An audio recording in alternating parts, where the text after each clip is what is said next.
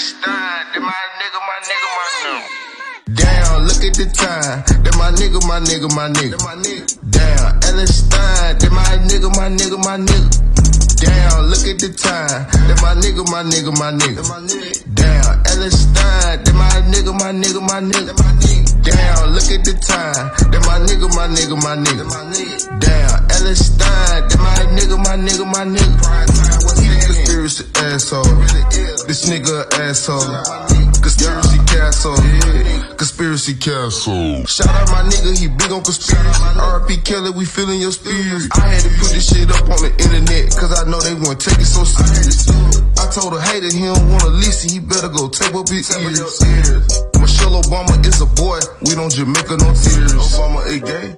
Jiggers, I'm joking, don't mean I don't never be serious. Ellenstein 99, that my nigga for real. Yeah, I fuck with my peers. Had to make me a channel to talk about the real, cause I know they gon' hear it. Ellenstein 99, that my nigga for real. Nah, I know they gon' hear it. Damn, look at the time. That my nigga. Damn, Ellenstein, that my nigga. Damn, look at the time. That my nigga. Damn, Ellenstein, that my nigga. Ladies and gentlemen, boys and girls, children of all ages, welcome to the Conspiracy Castle. I am your conspiracy asshole, primetime 99, Alex Stein, on the grind all the time, and it doesn't matter how unique and special that I think I am. And then I meet a man like Christian Watson. I meet a man, I think there's no unicorns. Alex, you're the most unique man. And then I meet a man like Christian. And Christian, I have to say, it's such a pleasure to have you on my show. But the reason why you're such a special man, and I don't want to define you as this, but as a gay black conservative, is that a correct description? Sure. I'm saying you are a unicorn. You break every rule that they want us to follow, and I think you are a trailblazer and a awesome human being for being able to walk proudly in your truth, especially in a culture. Listen, I'm very connected to the black community. The gay people are demonizing the black community. You know, it's very tough to be an openly gay man. So that is a hard cross to bear. And on top of that, you're a conservative man that's outspoken. So, and I appreciate your well-spokenness. I think you're a good representation of what's right and good in the world. So I want to say with all that, thank you for coming on the castle, and thank you for being such a unique, badass individual, Christian.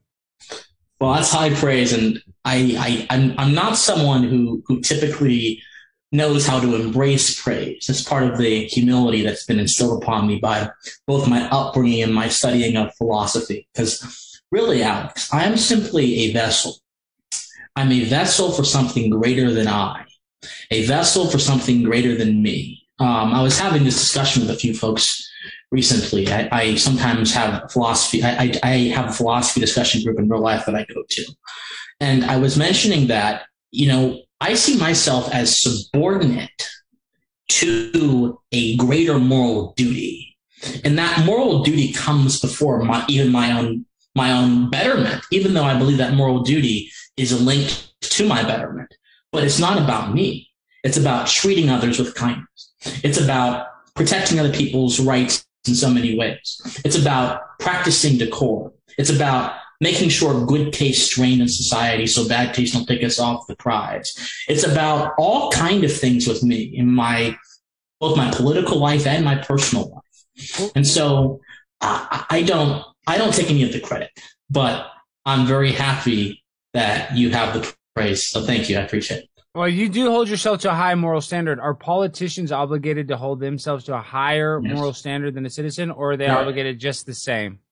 No, just the same. Well, I agree. Okay. I think just the same. Just the same. So just because you have a elevated status does not mean the moral rules apply differently to you.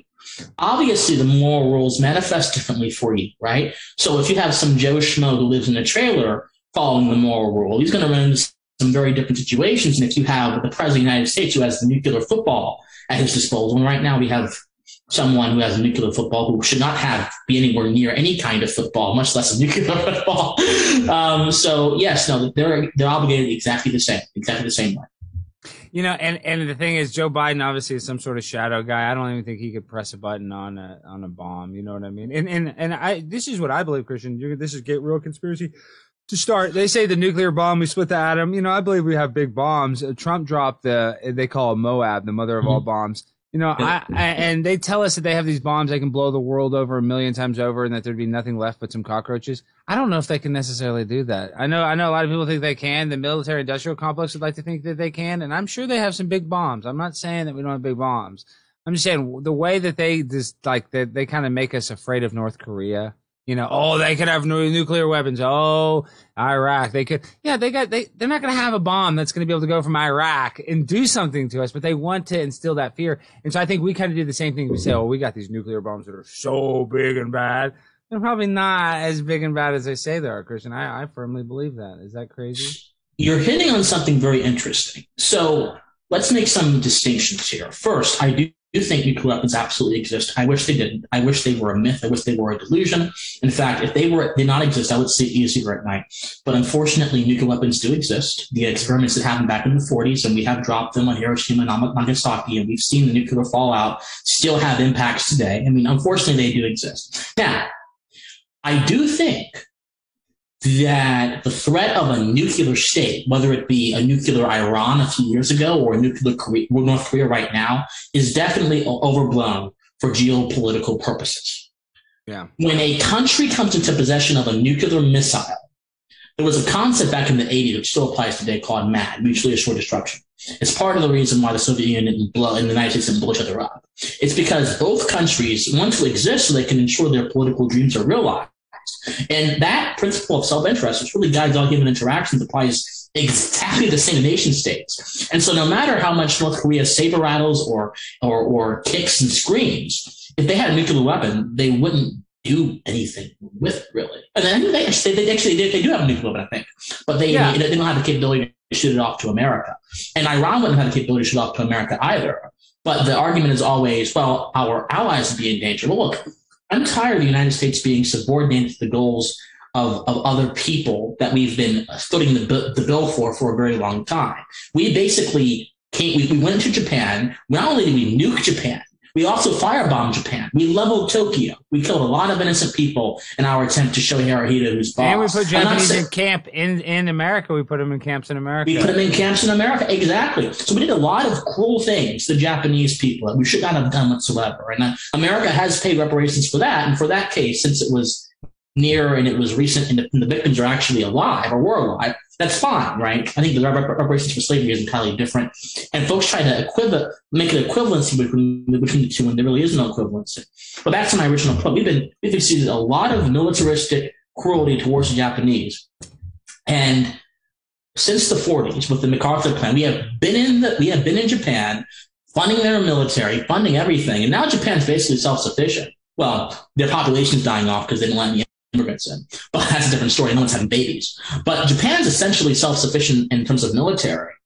And yet the United States is still giving them billions upon billions of dollars. So perhaps our commitment to our quote-unquote allies wasn't a good idea in the first place, and therefore it's illegitimate. Or maybe it was a good idea in the first place, but it's no longer necessary for us to have that commitment. And we should withdraw. These commitments do not bind us eternally to perpetual conflict, whether that be geopolitical conflict or physical military conflict. These commitments, most of them are not even made in writing. They're just made by one president, and then other presidents have the obligation to hold those commitments, and it just perpetuates from generation after generation after generation. It is the bind of tradition. Tradition is not necessarily a bad thing, Alex. Tradition can be a good thing if tradition itself is primed towards good actions. So if there's a tradition that says you should not lie, cheat, or steal, well, those actions are correct, regardless of if your grandmother had been saying it for 100 years or your great-grandmother said it for 100 years. But the tradition reinforces the practice of that action, because sometimes human beings need familiarity to be able to cling on to particular actions. Tradition's good. But if the tradition says that we have an obligation to spread democracy around the world, which was the entire idea of the Manifest Destiny, and we have an obligation to ensure that bad actors are defeated on the world stage through economic coercion, through military coercion or whatever, we should evaluate the merits of those positions independent of the tradition. But the problem is the tradition is what so many are holding on to. And it's just so weird to see leftists, people whose side of the political spectrum have been traditionally opposed to militarism, traditionally opposed to the military-industrial complex, coming out and saying that if you don't want to send military troops over to Ukraine, you are a puppet for Putin. That is just an absolute contradiction of the values that they used to have. And number two, it's evidence that they don't hate tradition as much as they might think they do. They actually like tradition very much if the tradition furthers their narrow worldview. That's the problem we're dealing with right now. Yeah, but Christian, I'm anti-war. Why do we have to have war? Why? I know that's, I agree. Call me a flower child or whatever they call it. I still don't understand why we have to have conflict interaction. Why as human beings, this is the philosophical mindset I'm saying, why as human beings, not animals. I get why two deers get their horns crangled up together and they can't get it out or whatever. I don't understand why you and me, Christian, even if I hated you with every ounce of my body, I don't want you dead. You know what I mean? Why can't you and I come to a understanding where I don't want to kill you? Like, why can't we live in a peaceful, utopic society? Why is war a necessary evil? Because the military-industrial complex takes the majority of money that actually could solve issues, whether you're conservative or not. They could be put towards social issues that would help society instead of constant, like you said, our moral obligation to spread democracy. Yeah, freaking right, dude. Well, you asked an interesting question. Why do we need to have a war? I don't think that war is necessary in some cases. Well, okay. I don't think the existence of war is necessary to ensuring peaceable human relationships. The idea that it is comes from a guy, well, doesn't come from him, but he really harped on this point. It's a guy called Thomas Hobbes. And Thomas Hobbes, most people who've studied civics and social studies will have, he's been mentioned for a day, they move past him this mediocre education system does, to all great thinkers. They just move past them. They mention them for a day, then move past them, not actually exploring them. Hobbes had this idea that human beings, in the presence of just themselves, with no government, no civil society, nothing, are in a perpetual state of war. He said that the state of nature, that's what he called the state with no government, is nasty, brutish, and short. That's basically the famous quote that people tend to use from him. And so he extended that premise to mean that human beings need a monarch to rule over them, or a dictator to rule over them, and subject them to strict laws to retain their impulses. Well, there are a bunch of other thinkers who were Hobbes' contemporaries that say, no. The state of nature is actually a state of peace. But there are some bad actors in that state of nature. And for that purpose, the government is necessary. And so this is what the guy behind me right here, this guy, one of my favorites right here, John Locke, what he argued. That no, the state of nature is actually not a state where we're necessarily mean or evil to each other. And you can even see this principle play out in reality. So whenever there's a hurricane or a bad storm and you're at an intersection that has lights, what happens? Do people tend to just go and smash each other? Not really. What happens is the cars watch each other. One set of cars goes, other set of cars goes, and people just feel the rhythm of the situation. Now, if human beings were all going to default to violence and anger and death and brutishness, you would expect all the cars to be going and smashing each other and go-karts in the street. And the insurance companies won't like that, but that'd be terrifying for anyone else. So that doesn't happen. Even in absence of a coercive force there to stabilize our relations, human beings tend to default to peace. Of course. Christian, but say racism does exist, but they even did a study where they rang a bell and everybody stood up in a doctor's office and everybody does it. We all kind of just get along to go along, right. That's what yes, there is some preconceived notions and some hatred in the world, but really in a room we'll kind of all just get along for the greater good, because really I think we're all mainly populist. It's not this of course there's some bad apples like you said, but I think generally I think human beings are not what they paint us as on the media or television. Precisely. And this is the point about war. War does not exist, or should never have existed, as a means to stabilize and conduct human relationships.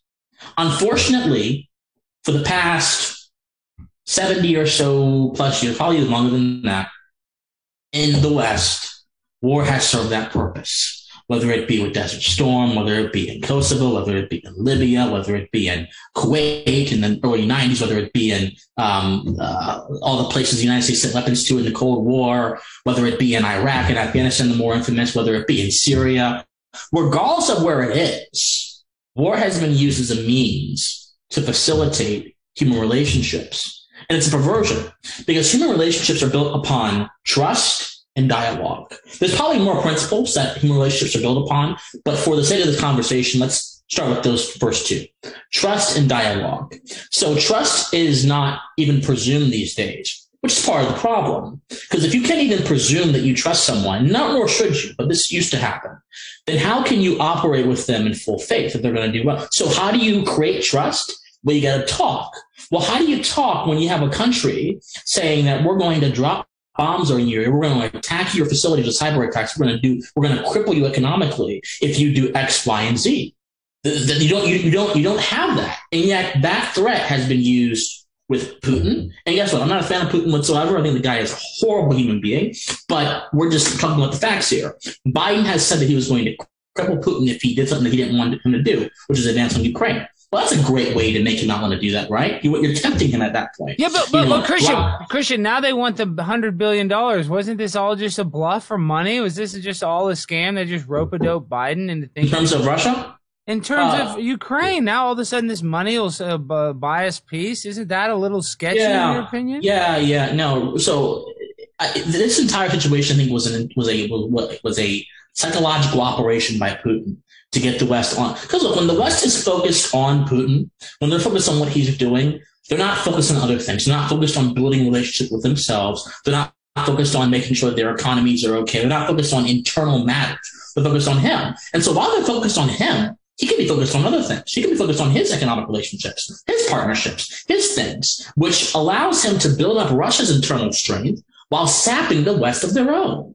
It's a game that he is playing to psychologically and spiritually drain the leaders and the people of the West of their peace so that he can build it up in his country. So when he's really ready to make a move, he'll be able to do so in a minute's notice. He won't have the demoralization issues that we have. He won't have the conflicts and such that we have. He'll just be able to do like that. It's a psychological operation, psychological warfare. When you put 100,000 plus troops on the border of another country, but you know that going into that is going to destroy your economy. Putin is making, he's not a masochist.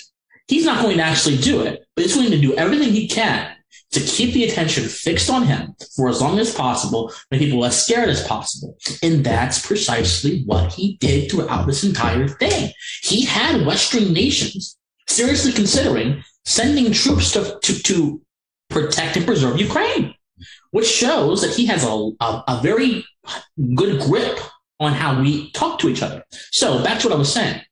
If human relationships are based on trust and dialogue, and we've skipped dialogue, we've gone towards threats, which are not at all dialogue, they're coercive, which we did in the Ukraine situation, then you can make human relationships, this is the secret, break down and devolve to states of Britishness, i.e. war. See? When you revoke those two basic principles, you can cause our entire way we interact with each other to be messed up and to go to a way that absolutely is not rational in most cases. Now, there are exceptions to this claim. When someone attacks your homeland, you have to respond. You have a moral obligation to respond. How you respond is a different issue. The United States have to go into Japan and firebomb like almost all the cities in Japan and destroy it? No, we didn't have to do that. What we could have done, we could have just gone in, sent it like a hit squad to take out Hirohito, and then maybe did some operations against Japanese military installations and left it at that. That's what we did. We went in with our army, we firebombed basically the entire country, dropped 2 nukes on them, had a lot of collateral damage, and then we went into Europe, ushered in this sort of very long era of the Cold War and NATO and entangling alliances. And just a bunch of crap happened that didn't have to happen. So we have an obligation to respond to attacks. But if the actor is not necessarily a centralized actor, as was the case with Al-Qaeda and 9/11, then you have even more questions to answer. Because, right, they claimed credit for 9/11, but instead of saying, okay, we're going to go after Al Qaeda particularly, we have this sunset date right here, we have this amount of weapons right here we're going to use for them. No, it was like, we're going to destroy terror. And instead of actually designating a target, they passed what is called an authorization for the use of military force, which gives the president the ability to rain terror on anyone who he deems as a terrorist. It's the same thing legitimized Barack Obama's incursion into Libya. It's the same thing legitimized Bush's incursion into Iraq after he thought Afghanistan was going to be enough. It's the same exact thing. When Saddam Hussein had nothing to do with anything. Are you familiar with Muammar Gaddafi in Libya? You know, he was one of the best leaders. Supposedly, yes, we funded him. We funded him. I know, but I'm saying people loved Muammar Gaddafi. As a matter of fact, he brought in, he created a water system for Northern Africa that gave millions of people water. And Hillary Clinton sent bombs and blew that up. She blew up water damned to people that were thirsty. Yes. That is only an evil human sick monster would do that. Yes, I agree. And look, people act as if there's some, you can't condemn the character flaws of someone, one of these leaders without, not going ahead and destroying them, right? Gaddafi was also, I think he was a brutal dictator, just like Saddam was. These guys were not nice people. I mean, if you look at what they did to their own people, they were not nice people. Now, they are both, Gaddafi did some humanitarian things, right? But he was still a very brutal person. Yeah, but any authoritarian leader like that is going to be probably considered brutal. You probably kind of have to because but still, we shouldn't have done what we did to him. And because another thing is he wanted to take his oil reserves off the American dollar and put it on the African donor, or what is I forget what the African and that also made America. Yeah, so I mean, he had a lot of reasons why America didn't like him, and Hillary Clinton, when asked about it, said, "We came, we saw, he died." She's like, laughing about it. It's just weird. Why is it our problem to go take these people out? It's ridiculous. And the reasoning was so weird because I remember exactly where I was when Barack Obama announced they were going into Libya. I think I was in Walmart, and I think I think I saw the announcement on a TV that was in a beauty salon. I was about 11 or 12 years old, and I think he said that we cannot sit idly by while a brutal dictator kills people and says, "You will not, I will give you no mercy." That's exactly what Barack Obama said, almost exactly to the word from what I can remember. That's what he said. We cannot sit by some brutal leader. I mean, oh my God! So we have to fund it. We funded in trade for a while. Yeah. Osama bin Laden was a CIA asset. I mean, they called him Tim Osman. He benefited from training for Mujahideen. He did. Yes. So I mean, and then now we say he's the worst terrorist in the world. I mean, I'm a 9/11 truther. I believe it was orchestrated by people within our own government, people within Israel's government and Saudi Arabia, all in order to. I know about all that, Don. I know you don't know about that, but listen. But this is this is where it came out of. I know you don't have to agree with that. The Project for a New American Century, the PNAC, which is also signed by Joe Biden, which is a bipartisan, literally act. I mean, this is no conspiracy. Are you familiar with the PNAC at all? Uh-uh. What, Christian, man? I'm not familiar with the PNAC. Oh, dude, this is real. This is real. Before 9/11 happened, there was this bill that got signed. It's basically it was the the syllabus to the Patriot Act. It was kind of like the groundwork, the architecture of it. And it was called the Project for a New American Century, the PNAC, and it was signed by like I said, it was a bipartisan. Both parties liked the bill. Joe Biden was like one of the bigger names on it. And it basically was a plan to destabilize what they thought future terror could come from. It just happened to be these 7 biggest countries in the Middle East, besides Israel and Saudi Arabia. Whatever. That's just how it works out. It's like, I guess you look at the 10 biggest countries, and I think Saudi Arabia and Iraq are the only 2 that they didn't go and try to invade, or I guess democratize, whatever you want to call it, what we do in Iraq. So Saudi Arabia is one of the United States' biggest benefactors. Well, of course, but what I'm saying is regardless, when it comes to 9/11, it created this mindset where it tricked everybody into being like, we're gonna fight the war on terror, we're gonna give up all of our rights in order to protect us from terrorism.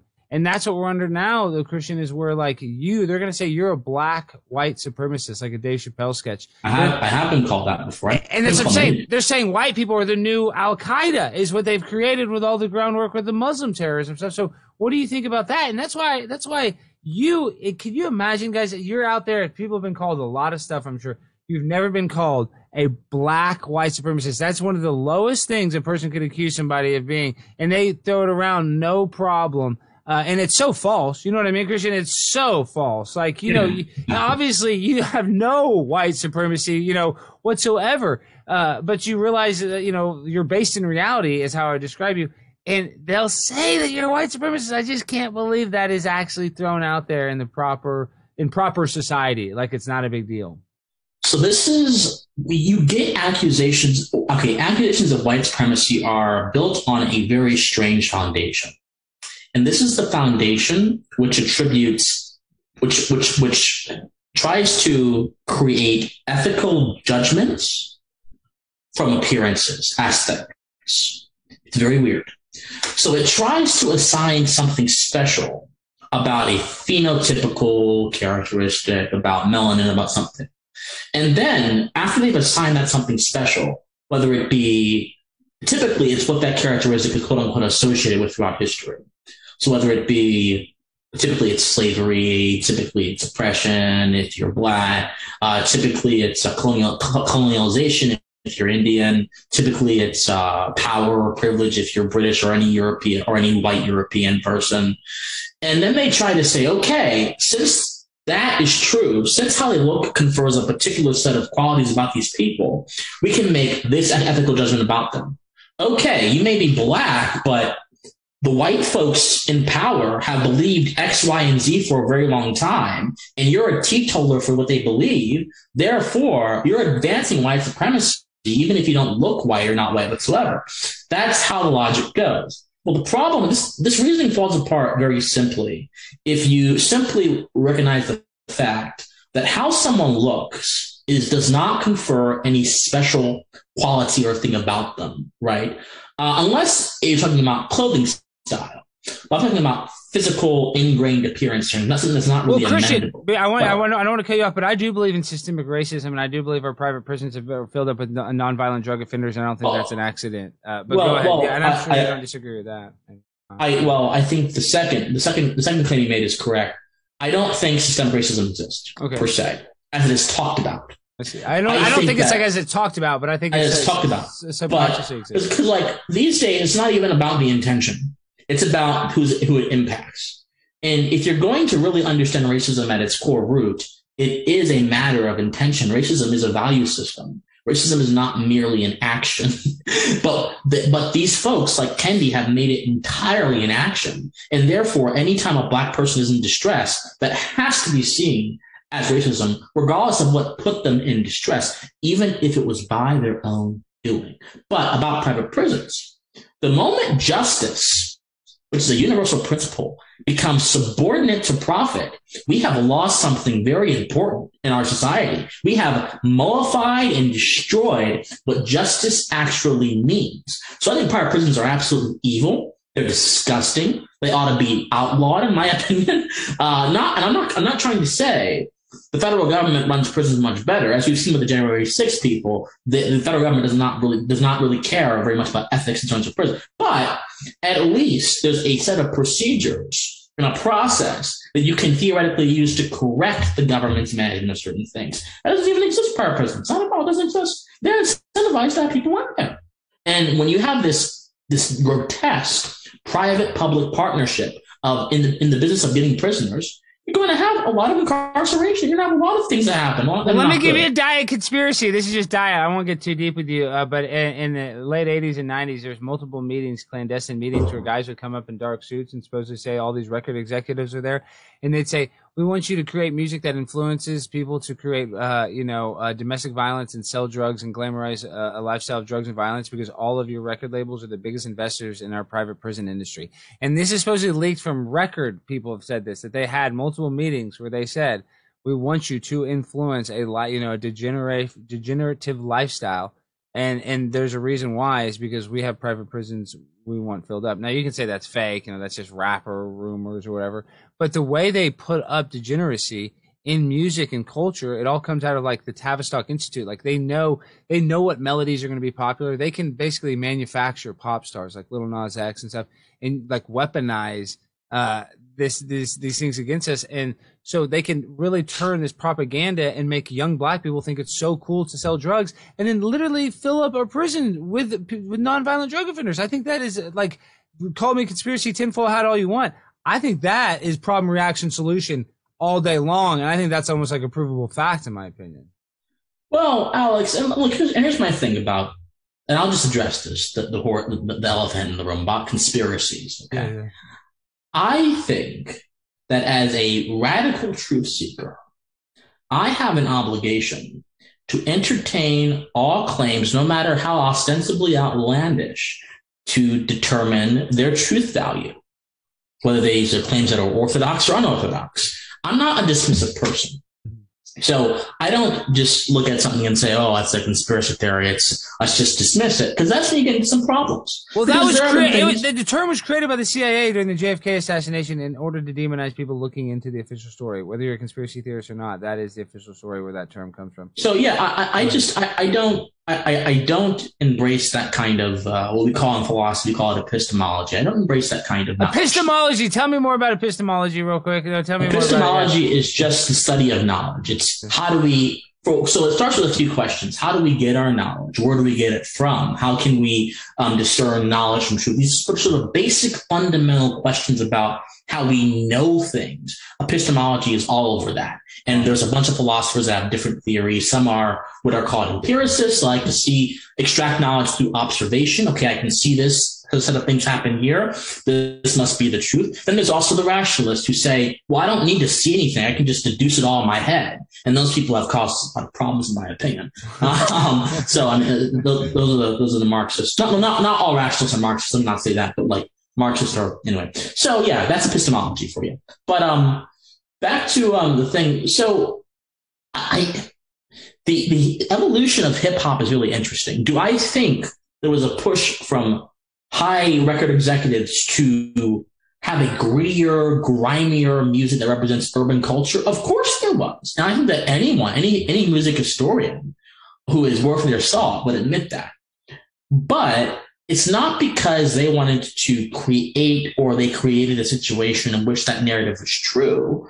It's because that narrative was already true. You already had record high levels of gang crime and drug crime in black communities throughout America since the 70s. I mean, hell, if you want to talk about a lot of the crime was situated around the Nixonian brutal drug laws that were adhered to and acquiesced by members of the black community, like Charles Rangel of New York, who was on one of Nixon's drug panels, who actually gave him a lot of feedback on how to punish drug crime. And people were like that, the disparity between crack and powder cocaine was made by racist folks. No, it was made by a bunch of authoritarian black leftists, actually, who wanted to control the community and wanted to instill virtue through force. Well, Kamala loved the three strikes. I'm just saying that didn't help out black people. Loved the three strikes. She loved it. So a lot of the infrastructure we have around drugs in the country, a lot of the legal infrastructure is actually due to the actions of black legislators.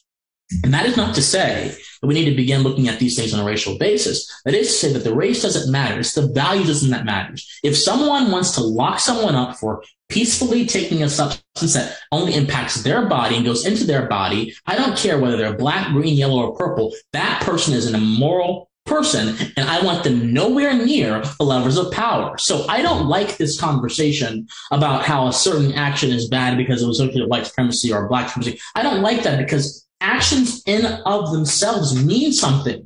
It means something when you think you can cause your fellow man to act better by putting a gun to his head and forcing him. That means something. And it doesn't mean anything racial either. It means something that is as old as time. It goes to the very core and the very root of human relationships. It addresses universal moral principles. That means something. But so often in our politics, we get so distracted by that because we're doing what I just said we did. We look at appearances. We look at aesthetics. We don't actually concentrate on substance. And that's the problem. Sorry, I'm not trying to preach. No, I love it. You're in the soapbox. I got the camera zoomed in on you. No, you're dominating. That's the problem. But we don't the content of our character. We don't judge people on that anymore. Right. It's the problem.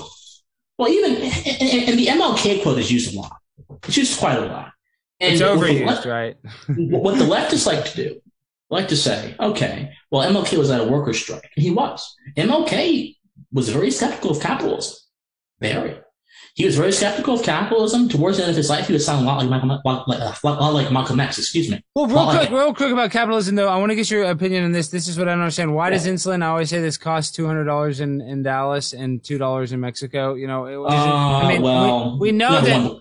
But I'm saying we know the pharmaceutical company is going to make money. People have to buy medicine. People die, get sick. So the quality of the product, you can get a lot of things cheap in Mexico. That's what I like. I like that cheap Mexican stuff. It's good. That's why I said the value is so good. Not disparaging Mexicans at all. I love my Mexican people. Me too. I love everyone.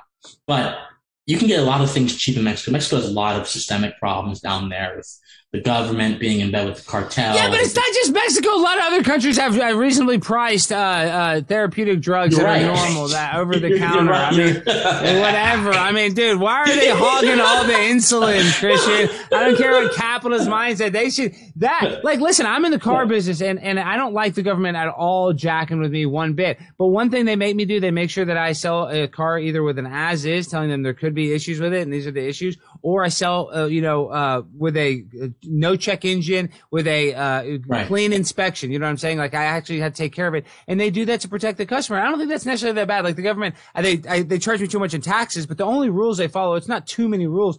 But I'm saying that is to protect the seller. So some government interaction, the government's in too much, but some of it is a little good. I'm saying, it can't benefit us, but I think with the military-industrial complex, I think we need a reallocation of our funds could solve our problems. We have it all messed up. We're all screwed up. Yeah. So there's two things. Let's finish on the insulin part. There are places that have cheaper insulin, and there's a lot of places that have it that are socialized medicine places, have socialized healthcare too. And everything's cheaper. Hell, almost everything's quote unquote free if you're not looking at your tax statement. But so I think that the American healthcare system is fundamentally broken. And if you allowed people to even go apply their healthcare across different states, if you eliminated the state line thing, or it costs different countries even, you would see the prices go down dramatically. The problem is pharmaceutical companies have been behind almost every major legislative push relating to healthcare in recent history. You think that's accidental? No, it's not. People think Obamacare was for the people. It was written by the insurance company. And it was dressed up with the appearance of a socialized medicine thing. No, it wasn't. So, I mean, there are a lot of things we can do in America to substantially reduce the prices of things that do not involve anti-market price controls and things like that, but actually involve allowing people to organically do things. But the system is so constrained and bound by regulation that it's just the costs are exorbitant. Now, about you were mentioning. You mentioned something else as well. What did you mention? What did I even mention? I don't even remember. Reallocation of our. Oh, you mentioned regulation of things, government regulating. So you sell cars, right? Used cars? I'm in the wholesale business, so I'll give you an instant cash offer. You got a car, you can send me a few pictures and the mileage and the VIN, and I'll give you an instant cash offer. And I sell them at the auction because I don't like retail selling cars because, like, if you sell a car to somebody and it goes bad, they'll come back a year later and cuss you out. I've been yelled at. So I just like to sell it to other dealers at the auction. I don't have to worry about it. So I'm kind of a car shark. I buy a lot of cars. Well, if I'm in the market, I'll definitely contact you, Mr. I'll give you some good advice. I'll steer you in the right direction. But I've seen every kind of scam has been pulled on me, this and that. And I'm saying a lot of these dealers obviously can still scam the system and give people fake whatever. You know, I mean, there's always some. But I guess the little bit of government interaction, like I said, I don't want them all up in myself. But a little bit is okay, I guess. I mean, Yeah, I want to address that. But like the libertarian mindset is like nothing. And I guess I kind of would like that too. But like, well, I'm saying we do need some sort of government interaction. That's based in reality. It's just how it works, you know? I agree. And this is why I'm not an anarchist. I've got a lot of friends who I love dearly who are anarchists. I reject that worldview entirely. That is not my worldview. There are some wicked people in this world who, some of them have a lot of money and some of them will be able to buy out every single thing in a quote unquote entirely privatized system. Whether you have privatized police, they'll be able to buy out police force. I don't. So you have to have some kind of government. Plus, I don't believe that you can have human society without eventually having one centralized force. Anarchists always say that there will be a bunch of separate communities doing their own thing and just voluntarily working together. But there's eventually going to be one bigger community that keeps growing and growing and growing. And eventually that community will become the state, the government. So I don't think anarchism even works out historically or methodologically. But about the car thing, though, there are a lot of areas where the government is where it need not be. Not saying that it doesn't need to be anywhere. It should be in many places. It should be in many places, in my opinion. Contracts, torts, military, police to a certain degree. I mean, there's places where government can be. Fine. But let's talk about the car thing.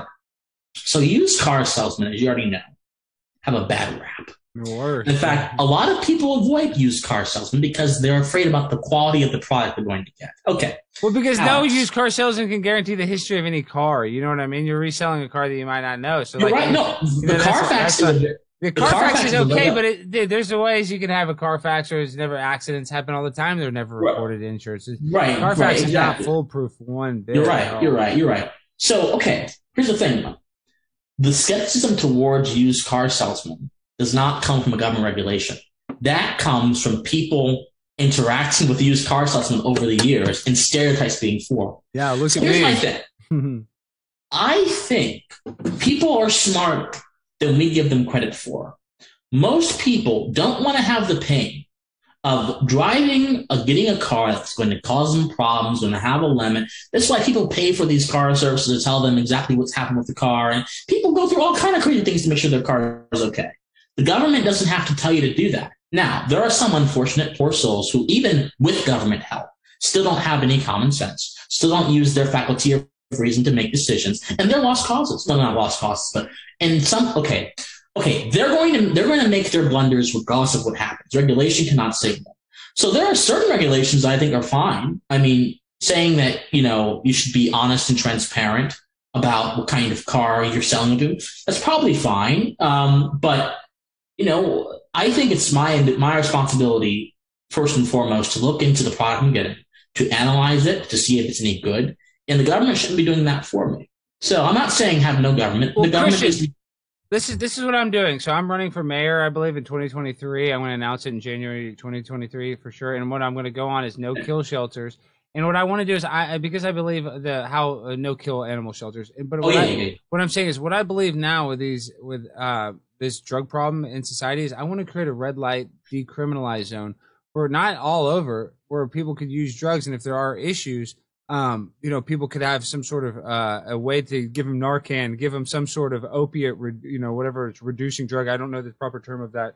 Whatever the opiate stopper drug is, and you'd have a safe space, and I think it would boost tourism, and you could have it government mandated. Where the problem is, listen, I worked for this TV show Cheaters for a long time. We catch people cheating. Oh, of course I know. Yeah. Joey Greco. And so I know Joey very well. Facebook friends with him, still friends with him. He sends me a birthday message every year. But the new host after him was this guy Clark Gable, and his grandfather was Clark Gable from the movie Gone with the Wind, the famous Hollywood actor. Yeah. So this guy Clark Gable died of a drug overdose. He thought he was taking normal pills like Vicodin or something, like normal pain pills, and it had fentanyl. And this guy was a heavy user, is what I'm saying. He knew he wasn't like some high school kid at a rave that just tried a drug for the first time. He was an experienced guy. He knew what he was taking. And there's a lot of people that I guess I come from kind of an affluent neighborhood. I know families that were torn apart, like wealthy families. They don't have any problems in the world other than their kid is like a degenerate drug addict that have literally killed themselves on accident. So that's a problem that affects everybody. It doesn't matter what your socioeconomic background is. And I think we should figure out a different solution than the war on drugs. And so we got to do the opposite of what we've been doing now. I think that we should decriminalize every drug. I don't believe in legalization for one reason. Legalization comes with a regime of regulation, and that leads to taxes. That leads to governments getting more money to do bad things, and I don't want that. So I want decriminalization where you cannot be penalized for taking the substance, and there's no taxation of the substance, right? People are like, well, legalize weed so you can tax it. No, I don't want more of my money going to government. They get enough of my money already with sales tax and income tax and payroll tax and all this damn. When I die, they tax death tax, estate tax. Death tax, dude, why? How do they even justify that? All these taxes. So it's not. The death tax is I can go on a whole rant about that. But still, so I don't think the government has, first of all, taxation itself, libertarian answer. I don't really like taxation. I think that we need it, obviously, for practical reasons, but I don't like the way it goes about. If it was up to me, we would have a voluntary system in which everyone would contribute what they want. If you want a police force, you contribute money to that police force. If you don't, okay, well, you're just going to be off protection. And I promise you, most people would set up. Most folks these days want to have certain things, and they'd all be run by the government still, but imagine that. You would have more, the consumers would have more power over it. So you'd have a government police force, right? But you'd still be able to hold them accountable through the pocketbook, And so there could be a lot of great things with voluntary taxation. But, I don't want the government taxing weed or any other drug. I don't want that. No.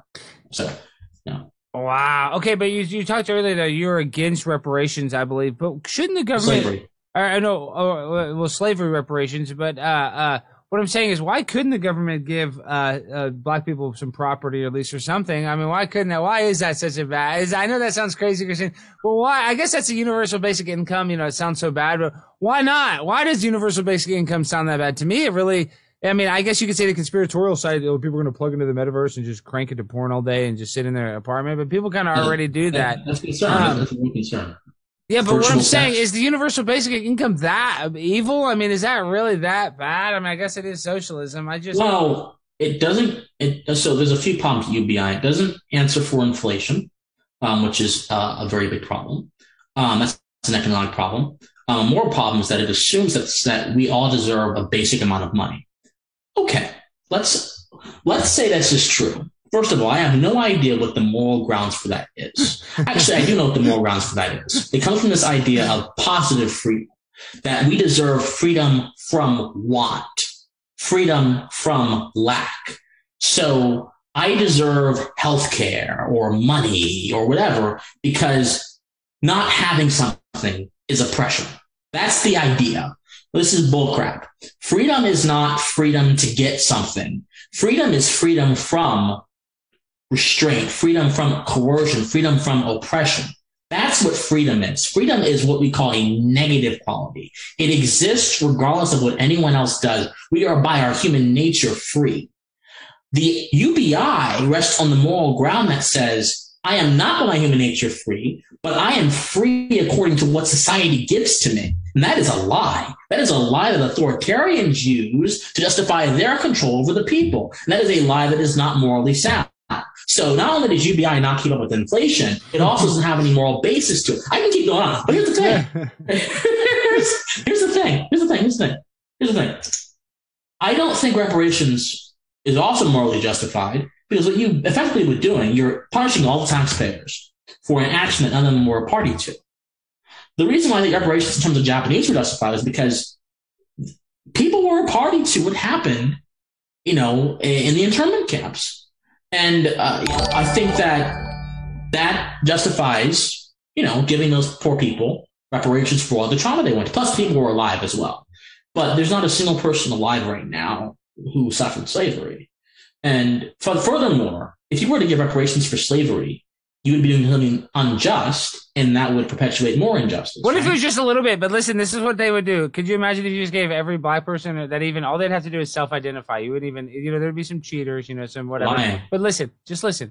You realize how cool that'd be if you they gave everybody else $2,500. All they'd have to give is everybody like $500. People would be like, awesome, because humans are so stupid. I'm saying, Christian, we are so dumb. I'm surprised they don't do it to placate them because like during the pandemic, they're like, the government gave me $1,600. I live forever. Dude, I spent $1,600 in a week. I mean, a couple days. I mean, $1,600 is not that. I mean, it's not you're rolling, Alex. Jesus. Well, I'm just saying. I mean, whatever. $1,600 is a month, not even for me. You know what I mean? Like seriously. You're rolling, dude. I am rolling. I'm primetime 99. I mean, I'm not rolling in it that deep, but I mean, $1,600. My rent was $1,200. My last place. I mean, listen. So dude. Rent. Okay, rent, but like you just like spend that money on anything. Like, I'm talking about like your bills. Dude, my AC bill is $450. So I mean, dude, it's like, how is $1,600? I know that's a lot of money, but it's not in the big scheme of things. It's not that much. So I'm saying, listen, I think that would be an insult if they said, here, black people, we're going to give you $1,200. But I think the black people would be like, we're going to the casino or whatever. I don't know what. They're like, we're going to turn it into 12 million. And a couple of people would, and it'd be a great story, and they'd get to go on Oprah, and they'd be like, I'm the guy that turned my reparations, and now I own Tony's Chocolate Factory, and it's like he has the best chocolate candy in the world. It would be he'd go on Shark Tank, and he would sell his special custom chocolate, and it'd be a hit. And it'd be a great story for the reparations, and it was all because of Alex Stein got it through my mayoral campaign through Dallas. Alex Stein 99. Alex Stein 99 in 2023. What you gonna be? We're gonna win, dog. We're gonna take it to the top, Christian. There's no stopping me. 99 on the grind. Okay, but Christian, why don't you get into politics? I think you would be very effective. Your philosophical mindset, and also I think you have a very I don't even know how to describe it, like a kind of a political mindset. Like, I think you'd be fair. I think you'd be like a judge type person, because I saw you on the debate. Even when you got heated, you're respectful. And I'm sometimes, that would be my only issue as a politician. I might kind of, I'm impulsive. I don't think you're as impulsive as me. I don't think you're that impulsive, Alex. I mean, I think, okay, here's what I see. I could be wrong, but you tell me if this is correct. I see Alex Stein, the comedian, and then I see Alex Stein, the satirist. Ooh. So Alex Stein, the satirist, is a little bit more serious than Alex Stein, the comedian. Alex Stein, although both of them tend to work in concert, because Alex Stein, the comedian, will be talking about, Fauci, ouchie, and Primetime 99, and, going and humping the floor and humping the air and humping everything, humping everything. Yeah. And, but the satirist is the part that makes a political point. And like, by going into these meetings and doing what you do, you are exposing the regularity of insanity, right? By going in and like being completely absurd what you're saying. Well, like my life with the breakfast buffet and everything, and people are just like listening to you and they're nodding along. You're just exposing how regular insanity is. And that's what all good satire does, whether it's Shakespeare, whether it's Chaucer, whether it's regardless of what it is. Shakespeare and Chaucer, wow. All good satire is meant to make a point in a way that is disarming, in a way that you couldn't make through what I'm doing. I can't like through what I'm doing. You can reach people, absolutely, but you can reach even more people if you tap into humor, because humor is that fundamental human element that we all have, no matter what we're doing. And so if you make someone laugh to your joke, but it's not even really that much of a joke, they're like, maybe there's something to this. Maybe he's speaking the truth. That's why I think you're particularly effective. Now, as for me, as a politician, that's not going to happen. But I'll tell you this much. I do want to become a political commentator.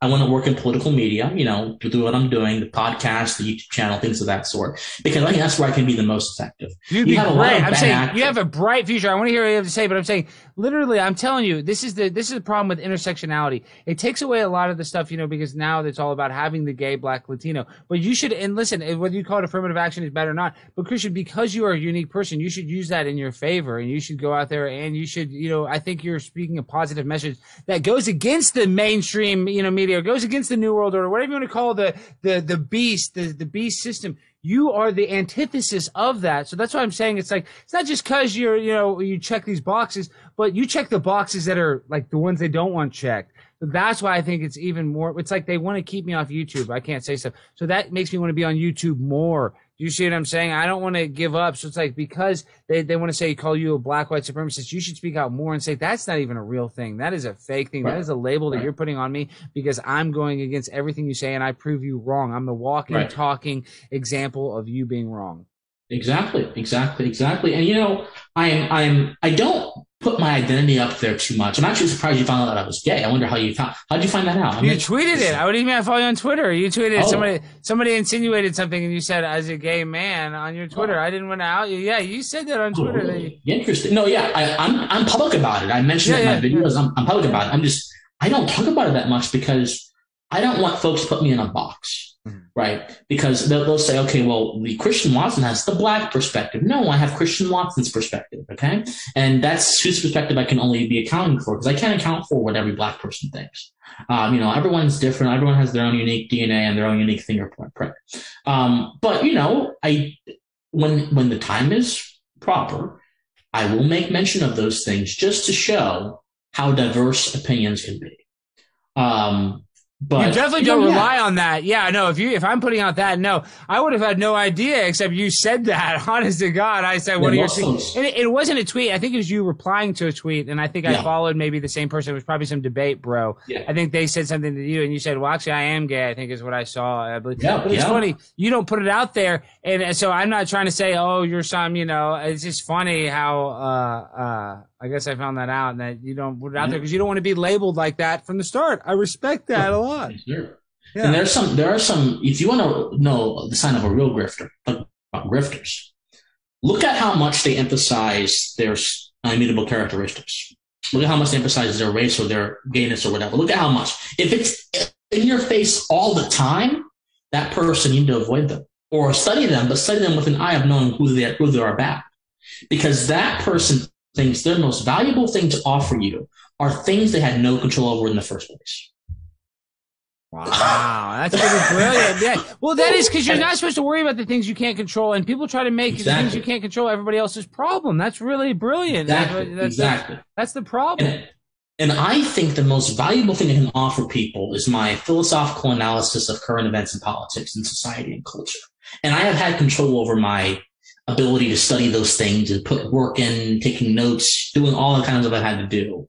I'm just out of college, really. And I think that I don't think I really learned that much in college. I learned a lot. I didn't learn anything in college. I got a degree. I'm saying I got a general studies degree. I got 3 minors: sociology, business, and communications. Wow. I used a little bit, but I'm saying I didn't learn anything. I regret. I mean, I learned a little bit. I regret not learning more in college, but I'm saying you only learn the stuff you're interested, I guess. And so that's why you were saying earlier, it's when you get people to question, then their inquisitive nature makes them crave knowledge. And that's where you have to get to where you want to crave it. You're like, I want to find out, but humans are just like, I don't want, just you figure it out for me.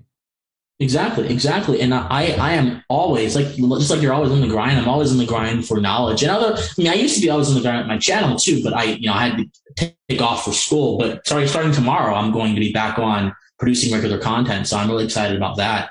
But that's my goal. I want to be a commentator. And since there are so many out there who apparently all you need to have is an audience, I want to kind of up the ante and not just have an audience, but have something to say to my audience that's going to benefit them, make their lives more valuable, hopefully. Well, add more value to their lives, not make them more valuable, add more value to their lives, and hopefully give them a perspective they don't really hear about. But remember this, Christian, if you're going to get back into creating content a lot, though, remember, perfection is the enemy of good. So don't beat yourself up on making some perfect thing. People just want you, that's what they want. I mean, I'm not saying, give some slop, but I feel like you're talking right now like you're not going to create a bunch, but really at the end of the day, I am going to create a bunch. Oh, that's what I'm saying. Create a bunch. Don't have any fear of judgment. Be unapologetically yourself because that's what people want the most. That's what I want from you as a fan of yours. So that's what I'm personally asking. And I think you have a bright future. I'm not just saying that to kiss your ass. Like I'm saying, just the few interactions we've had, I'm just like, wow, this guy is, a different breed than most people. You are on the grind. I can tell other grinders, you're a grinder, and that's why I like you. Alex, you're a very nice dude. Thank you. And again, I appreciate your content. This is a very dark world we live in. I make no bones about that. But there's also a lot of light and a lot of laughter in the world as well. And I swear, almost every night I go to your channel to see what you posted that's new. And wow! I took today off. I took a day. I had a meeting at 4 that I was going to prank call this Connecticut thing. And I'm like, I'm actually going to take 2 days off because this is why I was doing so many meetings and I can do a million meetings. This is my idea. First of all, I'm planning on some in-person meetings the next few days. But my idea is and I'm going to put out 2 weeks and I'm going to try to make a prank narrative movie where I'm going to go try to be a fake lobbyist and I'm trying to get some sort of bill passed. And at the end of it, it's going to get passed and it's going to be this crazy movie. I'm going to do the wildest things in the meetings. I might get kicked out of the meetings. It's going to be like a Sacha Baron Cohen type movie. And it'll be insane because people are it'll be mixed with reality, it'll be like Jackass or something and I won't, because what I want to say is I want to get people to crave my content enough where then I can put this movie out or it's going to be an hour and a half and it's going to be a narrative story of the meetings and it's going to be insane. I'm going to be like this. That's brilliant. I'm going to be like this lobbyist that's on crack and I'm smoking weed before the meetings. I'm just going to be the biggest degenerate lobbyist. And at the end of the day, it's going to work out. It's all going to work out. So you guys already know what's going to happen in the movie, but it's still going to be worth watching because you're not going to know what's going to happen to the audience. Okay, tell the people where they can find you. And thank you so much for coming on, Christian. And what do you want to leave them with other than the brilliant stuff you've already said? Oh, I just want everyone to know be a courageous thinker, as I'm sure your audience already is, but be a courageous thinker, be a fearless thinker, and also be a respectful thinker. Be respectful to ideas you may not have considered or ideas that may repulse you. And, Herbert Spencer, one of my favorite philosophers, said there's an iota of good in all things evil, and there's an iota of evil in all things good. And it's our job to determine which is which, how the two relate, and how to work with them to create a better understanding of the world. So that's what I'll leave you with. Now, you can find me in a few places. On Twitter, Facebook, everywhere. And the links are in the description, just as your Twitter and your channel are in the description. Sorry. Yeah, Twitter, @official C Watson. That works for every other place. Instagram, I don't really use it very much. I'm going to start eventually. But @official C Watson. And YouTube, you just type in Christian Watson. I should pop up. You should be able to find me there. Or in the links right there. It's going to be Christian Watson. It's my name. So thank you guys so much. And Alex, Christian, you got to come on again. Okay, we'll do it again. We'll do it again very soon. Something's going to come up. And Modern Day Debate was in the chat. I want to say thank you, Pamela Palmer, for the donation, and thank you, Sam Bob. But Modern Day Debate was in the chat. Are you a debate bro? Do you like to do debates, Christian? I'm not a debate bro, but I was. I'm not a debate bro either, but I debate. So I'm not a debate bro, but I was in my college debate team, and I did spend a lot of my life. You're a debate bro. Shut up. Oh my God, you're on the debate team. Wow. Yeah. Okay, you're a debate bro. See, I debate all the time. I don't like it. I actually in the debate, I just try to kind of come to some common ground. That's my debate. I love to debate. Yeah, I know you love it. Well, have you been on Modern Day Debate yet? No. I gotta have James reach out. I'm gonna message him right now. Yeah. I don't know what he's always looking for some some political. I guarantee he could use you for some debate that you would be informed about. So guys, everybody go give Christian a follow. Go on his Twitter, say we sent you. And Christian, like I said, man, thank you for coming on. We're gonna do it again soon. So you guys have a good one.